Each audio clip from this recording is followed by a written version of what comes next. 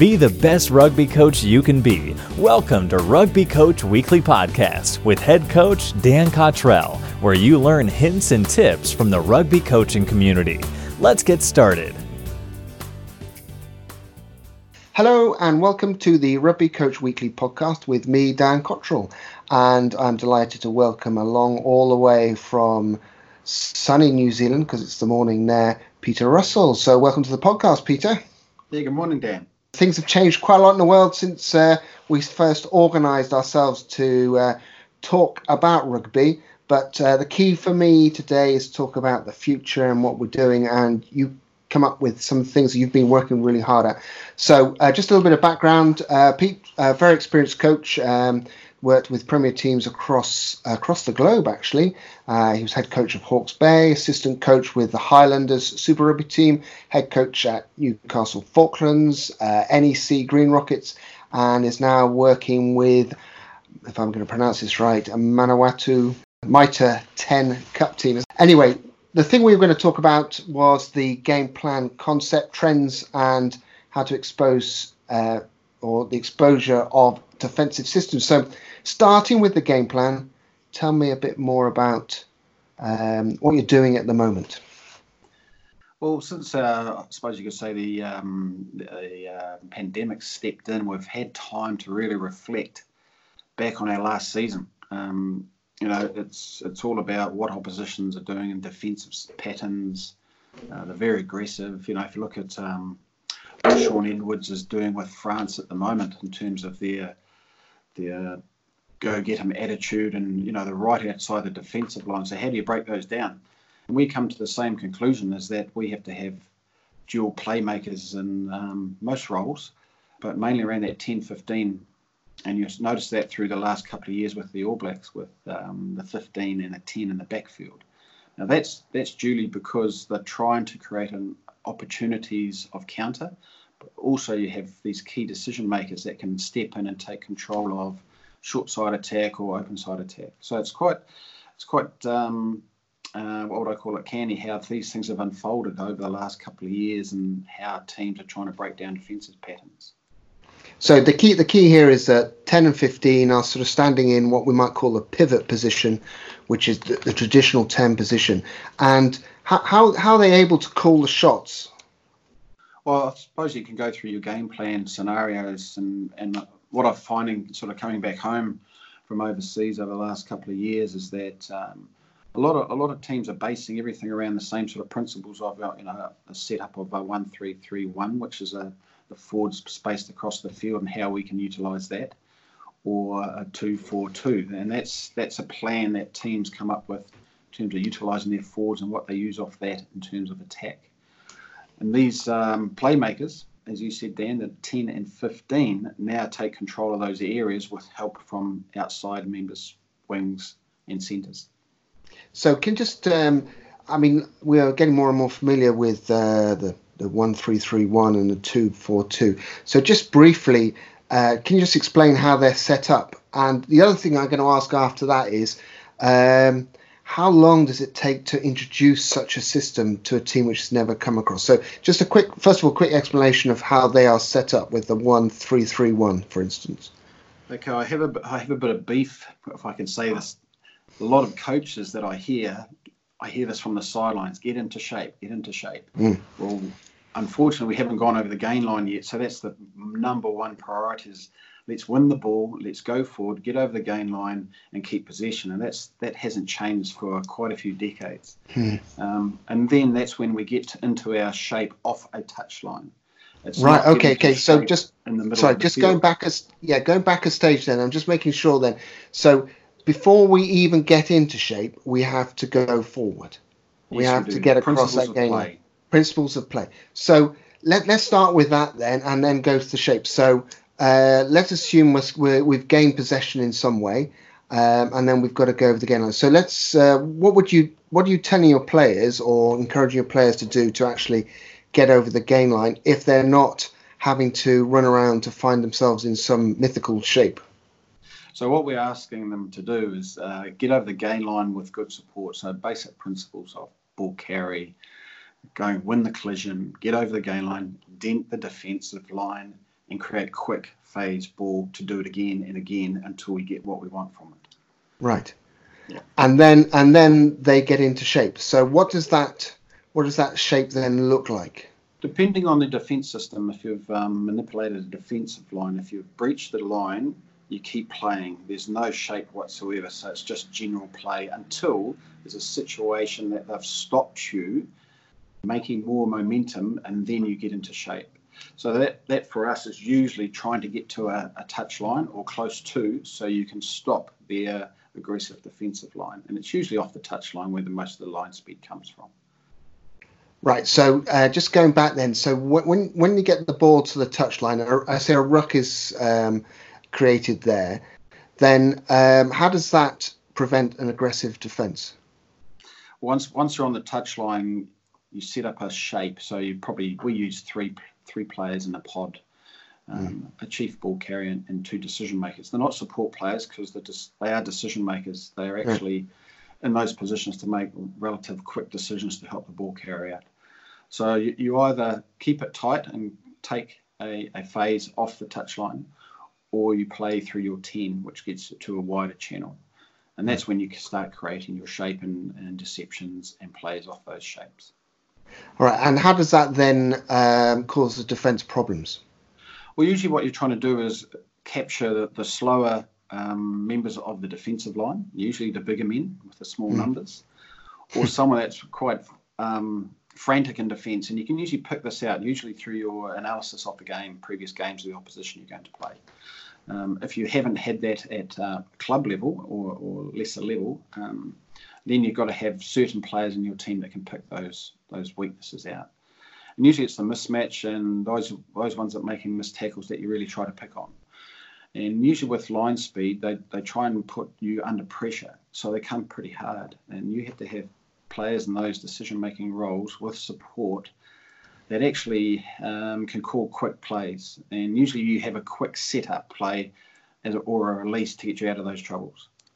Okay, so a quick setup play would be something like... I hope you're not going to give me away team secrets here. No, it's pretty stock standard, I think. Yeah, right, good. So quick setup play then. Well, you might have a release from the ruck through the 9, through your first pair of hands in that pod, and then he has a release out the back of that with everyone doing their alignment roles correctly to hold the opposition, and have a short play off that gets you to the midfield. And usually what you're trying to find is create a mismatch by one of those big men in the midfield that is retreating slowly. Right. And then you can have a play either side of that, an inside or an outside ball. And that's when you try to expose them through the middle of the field. Right. And then from there, you hope that the defence will have been dented, out of position, and then a decision maker can then say, right, this is the way we're going to go, or we're going to go this way, or kick it, or something like that. Yes. So that's the thing with multiple tasks, I suppose, you could have with your fly half, or number 10, or your 15, that they have, talents of the kick pass, which has come right into the game these days. But that's because of the narrow defence, and I'll talk about the defence a little bit later on, is that you're trying to manipulate as many players as you can, knowing what their defensive system is. Now, as I said before, you get into shape to create or dent the opposition D line again. Once you're in behind that, it's just general play. The shape goes out the window until they stop you at another edge again, or in the middle of the field that you want to regenerate quick ball. All right, so shape is like a response to when the ball's slowed down then? Yes, it is very much so. And from that, you want to try and manipulate the defence to get your attack going again. So that's why it's important that everyone in your squad understands your philosophy on attack, how we're going to play it, the decision-making roles that everyone has to have, the correct calls, simple, quick calls that everyone can listen and adhere to.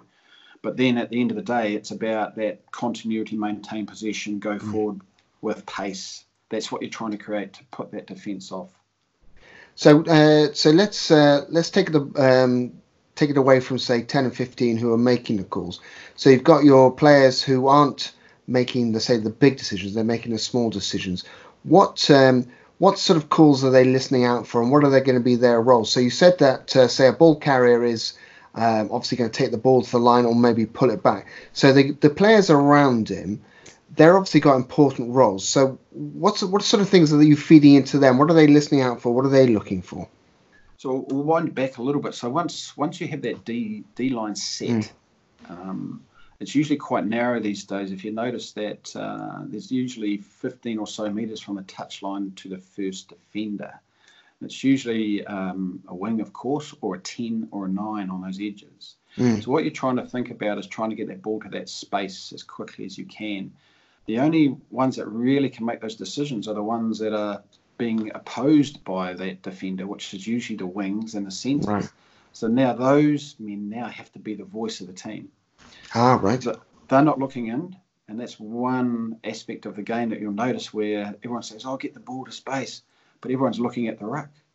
So let's have these men out on the wing calling the plays, space wide, space here, kick pass, whatever our terminologies are going to be. Those are the ones that feed the information in. They're doing their job.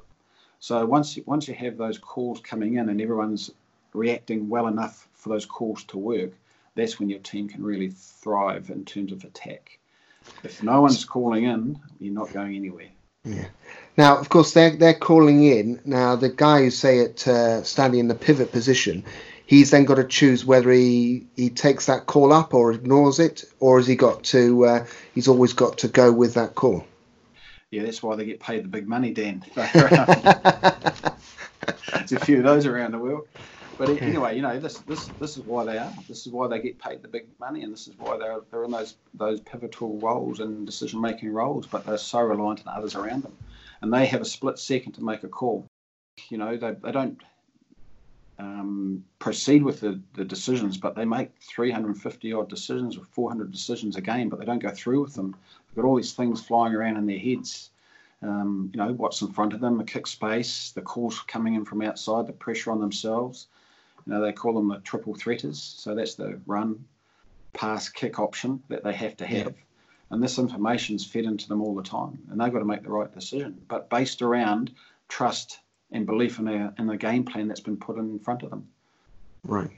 And obviously then all the players who are involved understand why the game plan's in place, so they're more confident that they can make the call.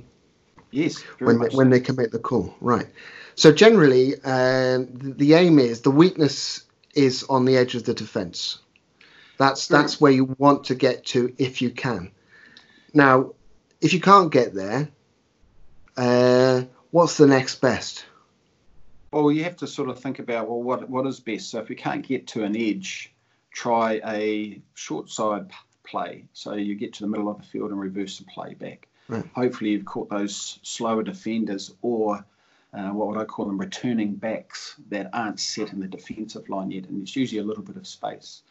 Now what is happening at the moment is you see in the defensive lines that the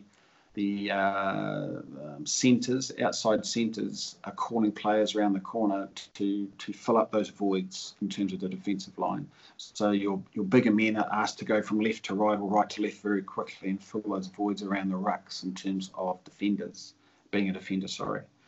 So that's when you could have a ball off the floor from your 9 to your 10 and then an inside pass to that roaming 15.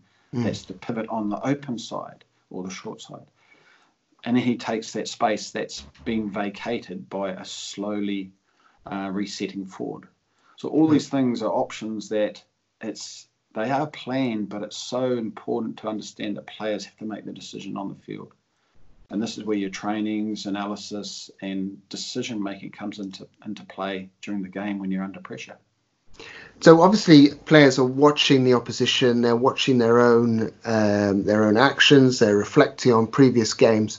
So let's go into the training field now. So we got a basic plan in place now, and we know roughly where we want to attack in our minds. How are you going to play that out on the pitch? Because I suppose in the olden days, we might have done it with unopposed run-throughs.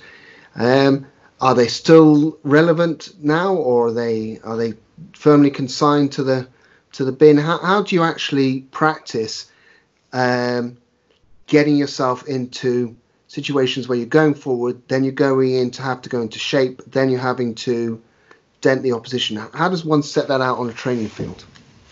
If we look at two scenarios, I suppose you could say, as a normal club rugby player, playing Division 1 or Division 2 in England, or would talk about the professional side of it. So it's very hard when you have only 15 or 20 players, very, very hard, but you can map it out for them on the field with the reserve players. In this part of the field, we want to run this play, and I'll set it up, and I want the decisions made around our 9-10 combination. So it could be an inside-outside pass around the first ruck. Very simple to put in play. If you've got a good shape and you're coming off a touchline and you're saying what I've spoken about before, having the big men in the middle of the field as defenders, that's where we want to target. And I want Dan Cottrell at 15 running a short ball line through that hole. Back in your day, Dan. So if we look at those scenarios, that it can be done at an amateur level.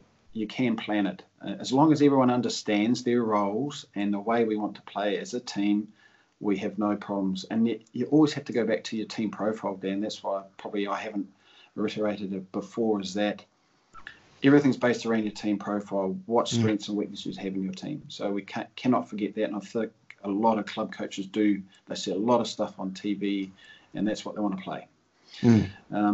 When we get into the professional environment or full-time environment, you have time and you have players to start mapping sequences or deficiencies out in defensive lines.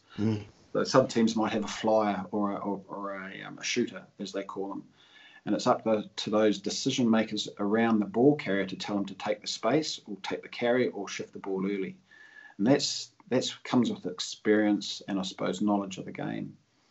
And you have to try and emulate this during your training runs, and you have to maybe put a bib on a shooter and let him fly. I think I understand what a shooter is, but just for those who might not know what that exactly means, what's that terminology indicate? So the shooter is a one-man, what would I call him? An instigator of defence that flies up at a line to turn the opposition attack inside so they can turn possession over. And he flies out of the line. So all of a sudden we have an opportunity to either, because defence is about systems and staying connected. So if you find someone that flies out of the line or a shooter, they've left their defensive system. And it could be employed by the opposition. So you have to take those opportunities, and it's probably usually an inside shoulder of that shooter that you have to take as the space that he leaves for you. And as I'm catching the ball, I need to have comms, communication from my outside men that's going to tell me to take that space. Because as I turn after catching that ball, bang, he's usually there. So if I have early comms, I need that. So those are the little things that you need to understand about defensive systems. And through analysis, you can see this. It's the beauty of analysis. You cannot hide anymore. Frailties of defence and frailties of attack, you just can't hide. So, you're going to be exploited. Now, how about teams who have got a couple of key defenders, the players who make the big tackles? How do you avoid them or make them less effective?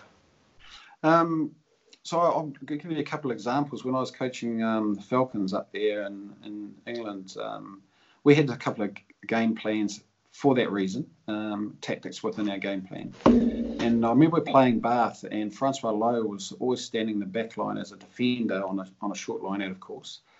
And so I sent our flanker straight at him as a decoy line. And of course, those players with that high end, I want to go and get someone mentality. That was Francois Lowe. Sorry, Francois, if you're listening, but it's one of those things you've got to look at. Yeah, if he comes hard at the defensive line, you've got to try and stop and create those opportunities. So we sent a short ball player in. The ball was released out of the back of him and to outside centre, and inside ball to our winger who found that space. Those are the little things you have to look at in terms of what the defence systems are doing and also what the individuals are doing. Now, if you've got one of those players that is very focused on going up and hurting someone, well, you try and take him out of the game quickly. Right. I think Mr. Brits from Saracens was exactly the same. So you play the same sort of play around those players. Right. But then you've got to be mindful that he only does it once. And then what's the next? So if they're all going to start jamming in from outside in defence, there's that kick pass opportunity. So you have to have those variations up your sleeve all the time. Right. And those variations, it's essential that you don't sort of say we're going to have them, but never practice them, because you've got to be comfortable to use them in all sorts of situations and be able to read what's going on. So going back then to you've been talking about frameworks and setups then. I think some coaches probably have a playbook which is thousands of pages long. I'm sure yours isn't. What is practical for, as you say, like a club coach, and what is practical, say, for a pro coach in terms of the number of plays that they have in order to sort of bring themselves into a situation when they can just play? If you think about what we're trying to do, you could have 3 or 4 strike plays per game off certain line-outs. So you might have your full line-out 6-5, or if some play a 4-man line-out. What are you trying to achieve off those? It has to be that gain line or a play to get you back down a short side. So maybe 2 or 3 out of each of those. Scrum plays, what I've tried to do is keep those very simple in terms of we have a play setup that has 3 or 4 options off it. Right.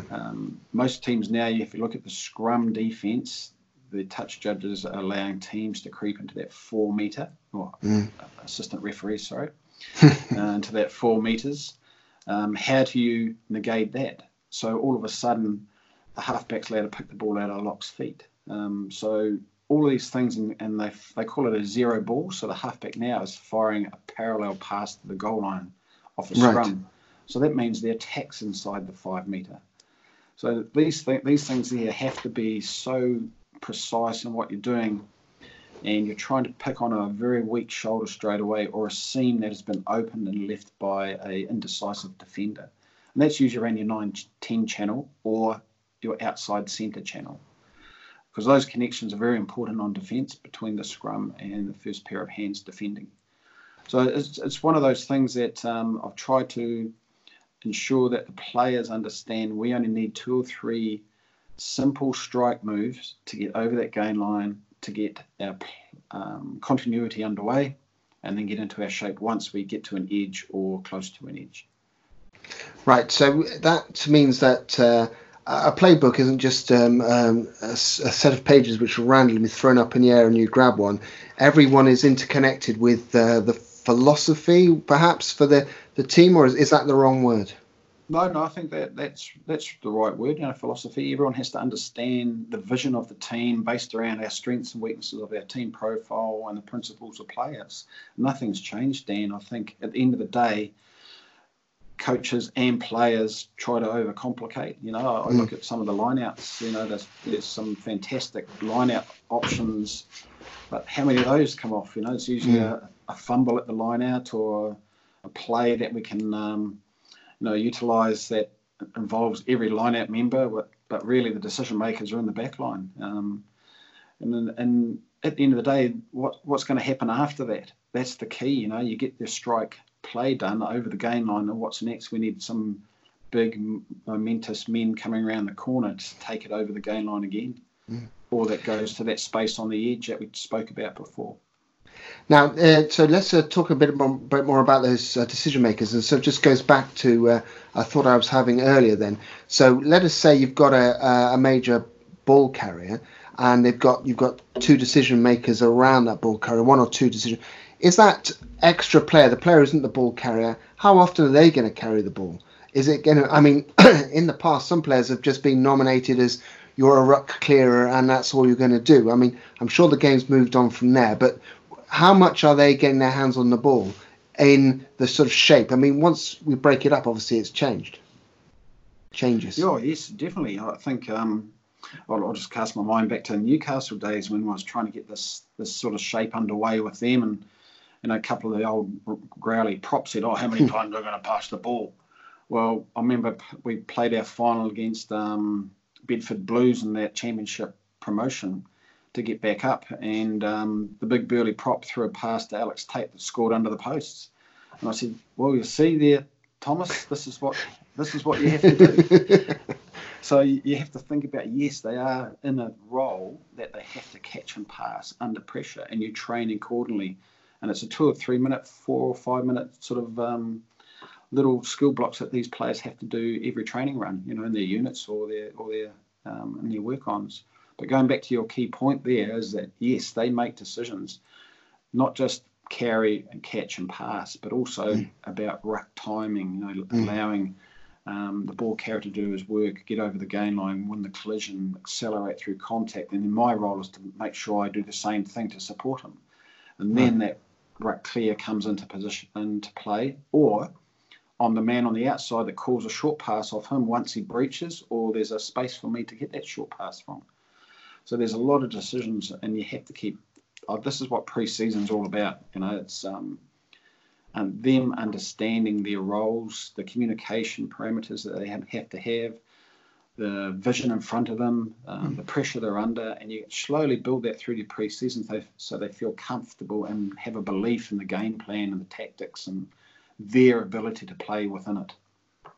Okay, then so there's a player who's got to make these decisions, and they've got to make them under pressure. So obviously they've got to be skilled and continually upskilled. So with maybe more experienced players, how much time are they going back to the basics of things like catch pass or clearing rucks or making tackles? It was quite fortunate. Actually, I just read an article from Stuart Lancaster this morning. Yeah, I think I might have read the same one as well, actually. Yeah, it was pretty good, wasn't it? Yeah, and I think it was slide 19. Yeah. It says about practice your basics. So forwards don't go out and goal kick. So why are we seeing forwards go out and have drop goals before trainings? These are their times for these moments to be taken seriously and get out there and do their basic core skills, catch pass under pressure, grab the 9s, grab the 10s, work off a real accurate pass. Just going back to a couple of key things, I remember Ozzie McLean told me when the Lions test was out here, and in the second test, the Lions just come at them so hard with line speed, and we weren't making gain line. And the key there was that we were catching and then running. We'd gone away from the principles of run, catch, run, because usually the defense has to stop to make tackles.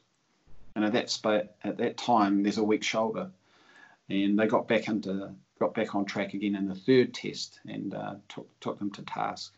Unfortunately, it was a draw, but you can see the momentum shift anyway from the first test.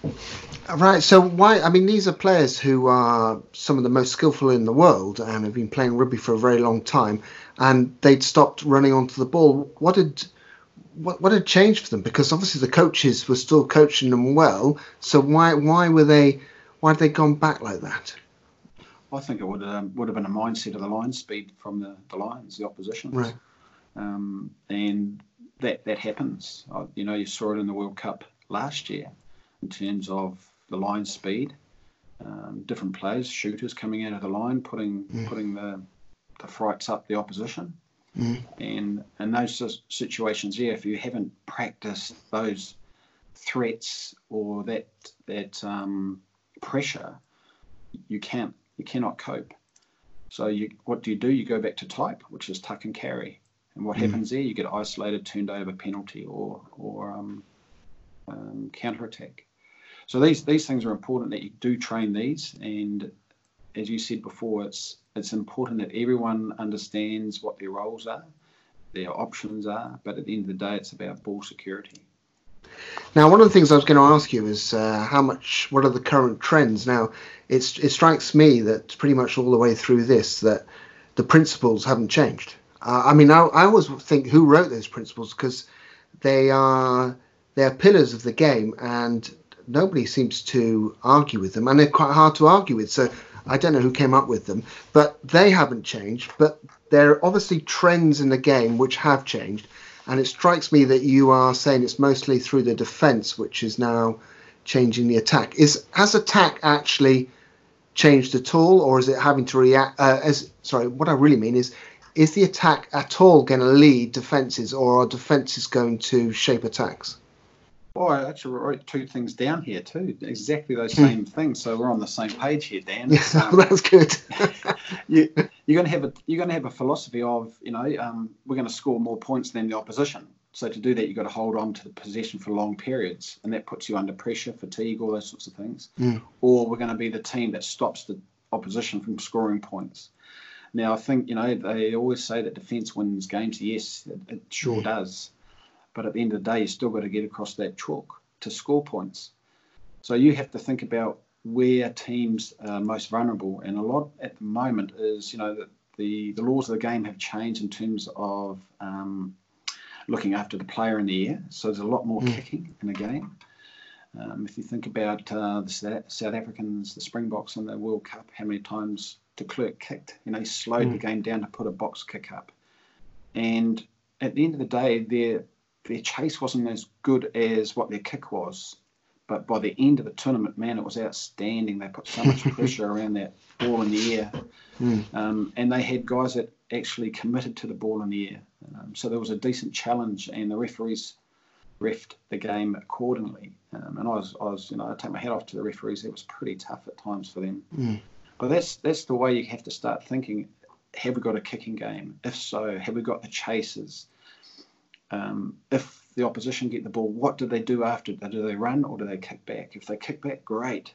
They've given us possession further down the field. We haven't had to use all our energies up around that, that grey area, which is the 10 metre to 10 metre area, which is a lot of players played in. So those are the things you must think about. The way that the backfield is placed, as I mentioned before, with the 10 and the 15. Ireland do it a little bit different. They have Conor Murray back there, because he's a big man, he's a big defender. He's got a good boot on him for a 9 as well. So that and Johnny Sexton is up the front. So teams play differently, but in the same breath, you could say that every team's playing the same or trying to play the same, but to their strengths or weaknesses of their team or the opposition. So the defence side of it for me is making sure that, as an attacking coach or a philosophy on attack, we've got to really understand what the opposition defence is doing, not just in phase 1, 2 or 3, probably for up to 6 phases, and who's attacking our ruck. If they're leaving rucks, what can we do at our first ruck or second ruck? If there's a tight defence, have we got a kick pass option? If you look at players like Nani Lamapi at the moment, he's been working so hard on his kick, so he becomes our second pair of hands to kick the ball down the middle of the field, which is unprotected. So all of a sudden, the fullback or the 10 is running back to that position. It's a long way to kick to touch, so it's probably a shortened kick for touch. So all of these little things you've got to take on board in terms of with your attack hat on each week. Right. So I'm now developing my plan for next season, say, and the first thing you said was, and a lot of coaches forget this, is look at what your team's capable of and what its strengths and weaknesses. So once I've sort of made a list and menu or spreadsheet of my team's strengths and weaknesses, what's the first area that then you are looking at? Because you talked quite a lot about kicking there, but Clive Woodward would say set piece would be his first thing that he looks at. What's at the top of your list? Obviously, there are lots of things underneath it. What's the number one thing to work on first? I would say that your set piece is priority. You have to win quality ball, top quality ball delivery, gain line, and phase play after that. Right. I think so just go. So you win top quality ball. That's number one. Yes, win top quality ball. Gain number line. Number 2, gain line. Gain line. Yeah, possession. Go forward. Right. It's very simple, Dan. Yeah. You can't sort of underestimate that those basics have to be done well. And you think, the Fords are away for 40 minutes, all they're doing is standing doing line-outs. But at the end of the day, they've got to win us the ball, and you've got to give them time. You give them credit too. They're like a little sheepdog. You give them a pat on the head and a biscuit when the job gets done. Now, just remind what position you used to play, Peter, before I move on to the... You can tell. It's a guess. I was a back. I was a 10 or a 15 and a midfielder. So It's just a lovely way you talked about the forwards as if they're in another breed, and of course they are, and a very important breed too. And they get into some dark places, those big fellas. So let's assume that they've also got to get in the dark places of over the gain line as well. So what sort of hints and tips are you giving them to get them over the gain line more effectively? Because some players are going to try and run over other players. That's not always going to work. So is it still the basics of a bit of footwork before contact, or is it a little bit more than that now? Oh, I think, as I said, I thought we've just mentioned this, they've got to win the ball for us first, and that's priority. But then they've got to get their heads out of where they are and get to where they need to be. Right. And for that to happen, you have set guidelines in terms of width of passes from 9s and 10s. I'll talk about that in a minute. But also the way that forwards get around the field these days is much more efficient than the olden days. And I would go back to say that club rugby players are probably the most inefficient players in the game.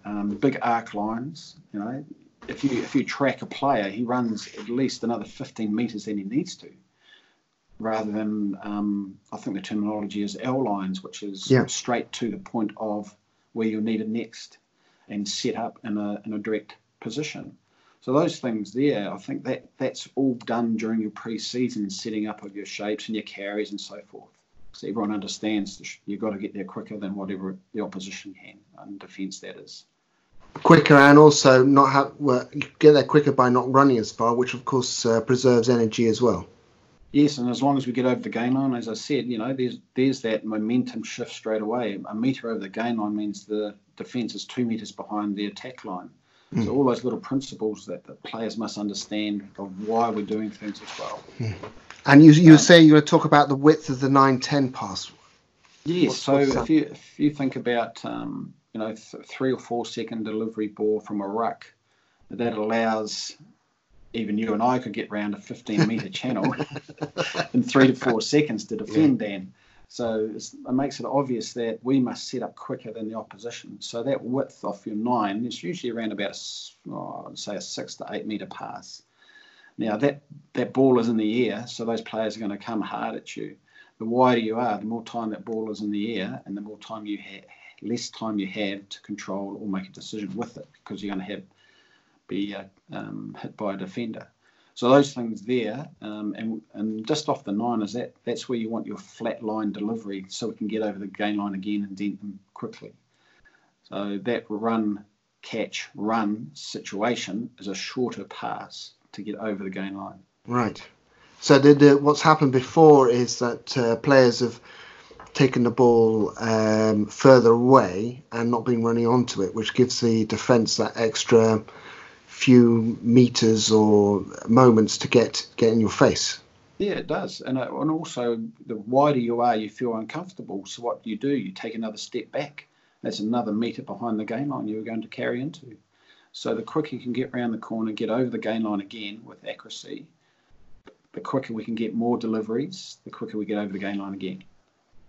Right, and these things are, to a certain extent, mechanical, because you're getting into position very, very quickly. But obviously they're also making decisions as well. So as they're coming round that corner on the L line and getting into position very, very quickly, they're looking in front of them as well.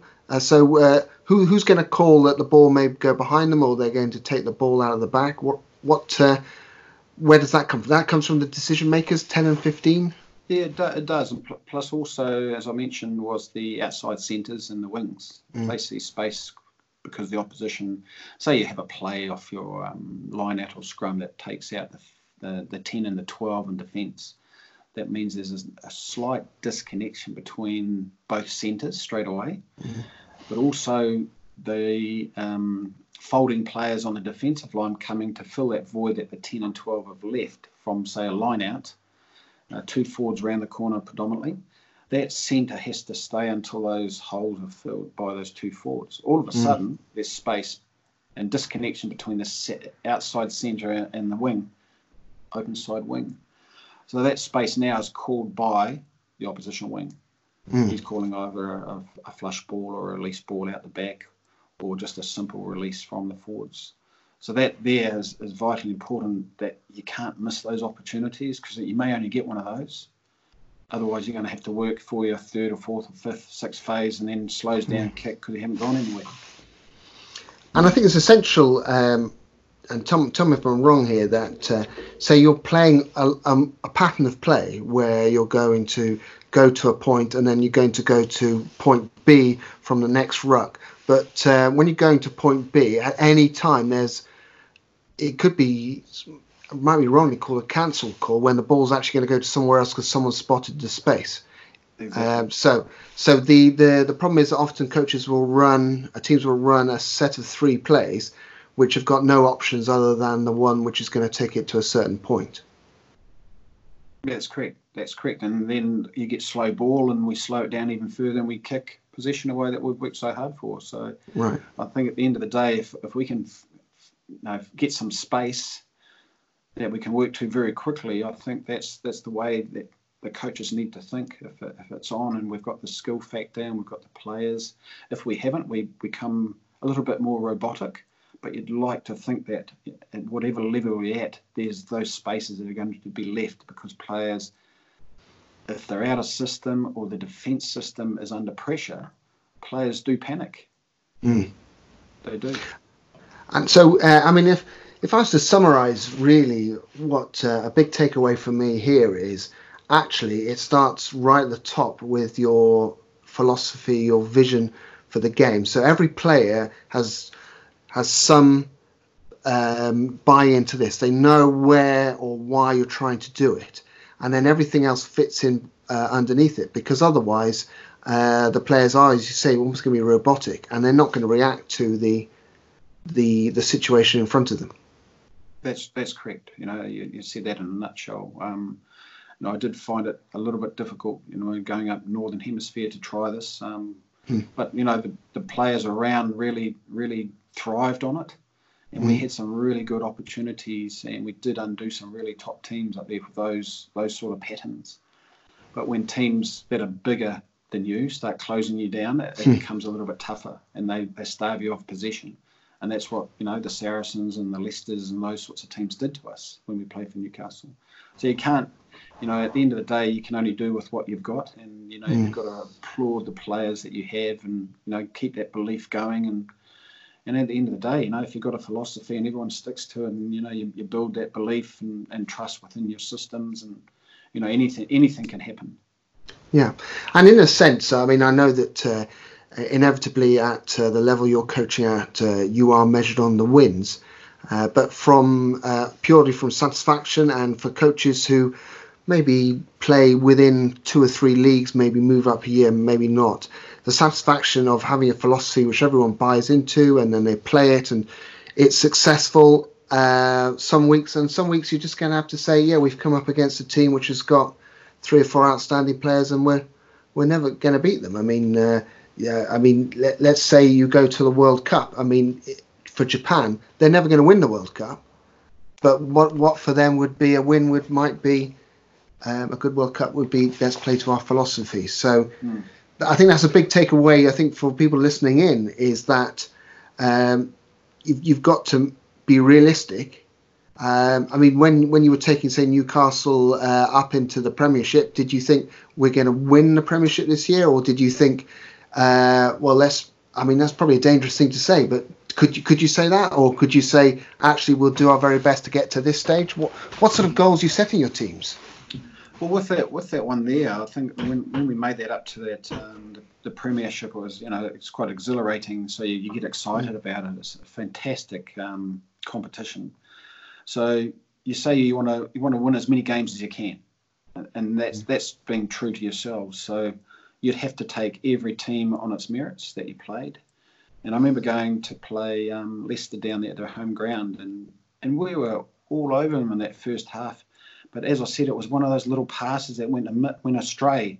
We made line breaks from that sort of 1-3-3-1 pattern that we had, and it went astray. And big, the lock's name, Burrows. should have scored under the post, we would have been up at half time. And that enthusiasm from that then would have lifted the whole team. When we played Sarries down there on the artificial, we were up 8-3 going into half time. And against Sarries, you don't go off task. We had a good kicking game, but then our fullback decided to carry back and got turned over, and it was 10-8 at half time. Those little things you've got to stick, and the players need to understand why you're doing things, that we don't go off task. Make good decisions, make the right decisions. Why are you doing it? Why are you doing it? It's so important, isn't it? Yeah. So you have to learn from those, Dan. You have to learn. You can't blaspheme your players all the time because you won't have a team left. But they got to understand and learn from those mistakes as well, and you grow with them and help them grow. Well, Peter, we've covered some great stuff there, and you were keen to get the grey matter going, and we got my grey matter going with some great insight into how you can create almost a game plan from the very, very basics. So if you were to sum up the main couple of things that you would say to a coach when you're sitting down to set out your game plan, what are the things that they've got to be concentrating on first? Well, we'll go with our team profile first, and where strengths and weaknesses of our team for an attack mindset. What are our key decision makers thinking? What involve them all the time. They're your coaches during a game. They dictate what happens out on the field. And if they feel that they're making the right decisions, you let them make the right decisions. You let them go. And then you can discuss later if they aren't. But there must be a reason behind that why they've made those decisions. So you always have those players involved in your setups right from day one of your pre-season. The next thing was plan and train what you're going to do. Don't change it. If you've decided from Monday this is what you're doing, you can't change it on a Friday. And that's one mistake that early on when you have all these things going through your head as a coach, they've put their team sheet out, we should do this play, and all of a sudden you're changing it during your captain's run. You don't do that. You just stick to what you've trained during the week, and hopefully those decision makers can see that during the game and rally the troops during a stoppage. And then everyone has to reflect. Even the players reflect on their game. Coaches should reflect. Did we get day one right? Did we get day two right? What did we do to encourage our players and have that vision of this game this week? Did we get the right messages across? So you have to keep reflecting, and then that goes back to the team profile and the team selections for the day, and then it all starts again. So it just keeps going round and round and round and round until it becomes, what would I call it? It becomes hereditary. Everyone's buying in and talking, and it just evolves. And that's why the pre-seasons are so important, that there's a lot of chat, there's a lot of video, there's things to be altered, and everyone has a buy-in, but you have to take on board what the players are thinking as well. You can't just go and say, my philosophy is, and this is how it's going to work. Philosophy is for everyone to understand and have a piece of it as well. Well, and I mean, unfortunate times, but a great time to actually spend some time with your players, preparing them mentally for the season and saying, look, this is our philosophy. Do you understand this?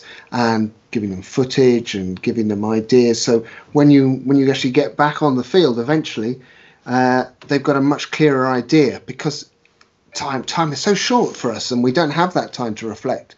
And that if that clear understanding. I mean, the other thing, the big takeaway I'm going to have from this for myself is that when you say plan, that does not mean a robotic, we're going to do this here, this here. It is setting yourselves up to play once you have created those mismatches and weaknesses.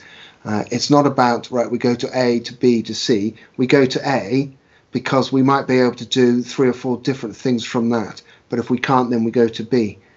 And unless the players understand their roles and understand why you're doing it, it's just going to be a complete mess. I mean, you would like to think everyone plays what we might call heads up rugby, but that doesn't happen, does it? There is a plan somewhere in there. Yes. Yeah, there is. And, heads up rugby really starts from once we get into our rhythm. That's when it starts. I just watched, as I said, a little bit of French at rugby at the moment. It's having a renaissance. It's exciting. It's how they used to play, and they've got some really young, talented players in that back line. And you don't stifle that. That's an innate skill that they've had all their lives, and we can't make those players into robots. Let them have flair, but ask them to use it at the right time. I'm thinking back to that try that they was disallowed in the end for a forward pass they scored against Wales, and that was French flair, but simple stuff also done well and at pace, but players wanting to pass the ball, move into space is fantastic. So, we look forward to getting back and playing rugby full stop. So, Pete, thanks very much for your time and all your thoughts. I really, really enjoyed that. No, thanks, Dan, and thanks for the opportunity, and good luck to everyone out there when we get back on the field. Yeah, exactly.